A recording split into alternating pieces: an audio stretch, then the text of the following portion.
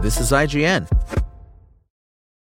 Lucky Land Casino, asking people, what's the weirdest place you've gotten lucky? Lucky? In line at the deli, I guess? Aha, in my dentist's office.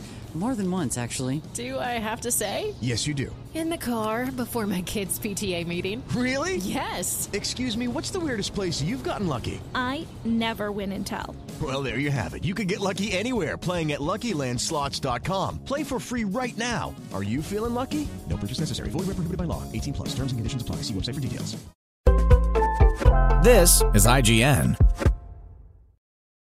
Dead Cells Return to Castlevania Review. Whenever I'm asked what my favorite roguelike is, my answer is confidently and unabashedly Dead Cells. That's been true across 5 years of superb content updates, and it's even more true with the arrival of its latest paid DLC, Return to Castlevania. This sizable expansion expertly remixes the base game and Konami's classic action platformer series, one of Dead Cells' biggest inspirations, into something that feels wonderfully and wholeheartedly its own. Its more traditional story structure is less mysterious than the connect-the-dots style we've seen in the past, and it's immediately clear how much work has gone into bringing Castlevania's iconic characters, weapons, music, and locations into Dead Cells' world. It puts the castle itself center stage and makes it feel alive, and that reverence really helps sell the crossover fantasy. Return to Castlevania is a masterful mashup that brings together the best parts of both games, with the same challenging and engaging Dead Cells action that might leave you in bloody tears of frustration or joy by the end.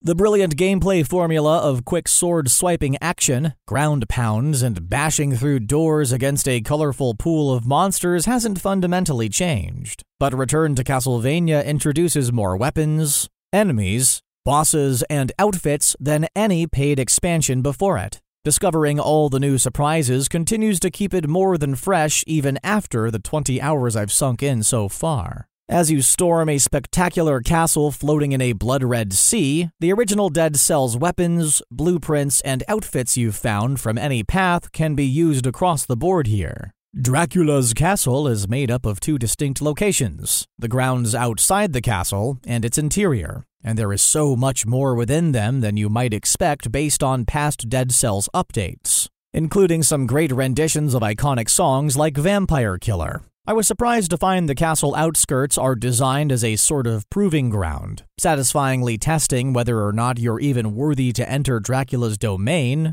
by having you ascend several floors before you even reach his doorstep, cleverly demonstrating how big of a threat the iconic vampire is. That idea is only expanded upon once entering his castle. You'll find plenty of charming nods and surprises from the old-school Castlevania games to interact with while exploring these new areas as well. You might stumble across a room holding the save dice from Castlevania Symphony of the Night, which provides a little bit of extra flavor rather than actually letting you save your game. Inclusions like this are great throwbacks for people who are already big fans of the series, but they are also a fantastic source of motivation to encourage those who have never played Castlevania to go back and try it for the first time, and likely start to recognize even more references along the way. The amount of time it takes to reach and defeat Dracula will depend on whether you are a new or returning player, but either way you will be able to start the adventure a couple of runs after starting a fresh save, allowing you to get in on the action quickly.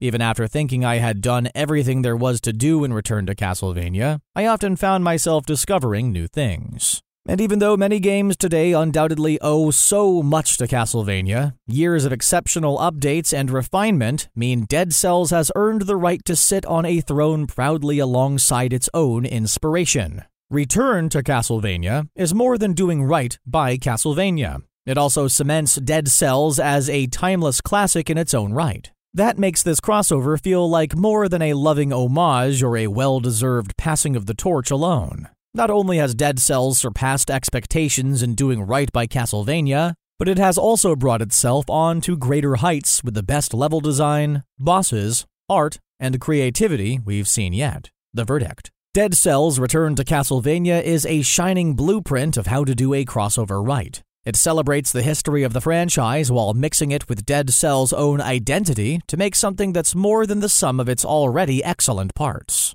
Not only does this collaboration feel like it makes total sense, the utmost care has clearly been put into every aspect, whether it be the still fantastic monster-slaying combat or the huge number of secrets waiting to be found inside. Regardless of whether this is the last content update Dead Cells will get or not, Motion Twin and Evil Empire deserve to receive their flowers and proudly take a massive bow. Spoken Layer. For the ones who work hard to ensure their crew can always go the extra mile, and the ones who get in early so everyone can go home on time, there's Grainger, offering professional-grade supplies backed by product experts so you can quickly and easily find what you need. Plus, you can count on access to a committed team ready to go the extra mile for you. Call, click Grainger.com, or just stop by. Grainger, for the ones who get it done.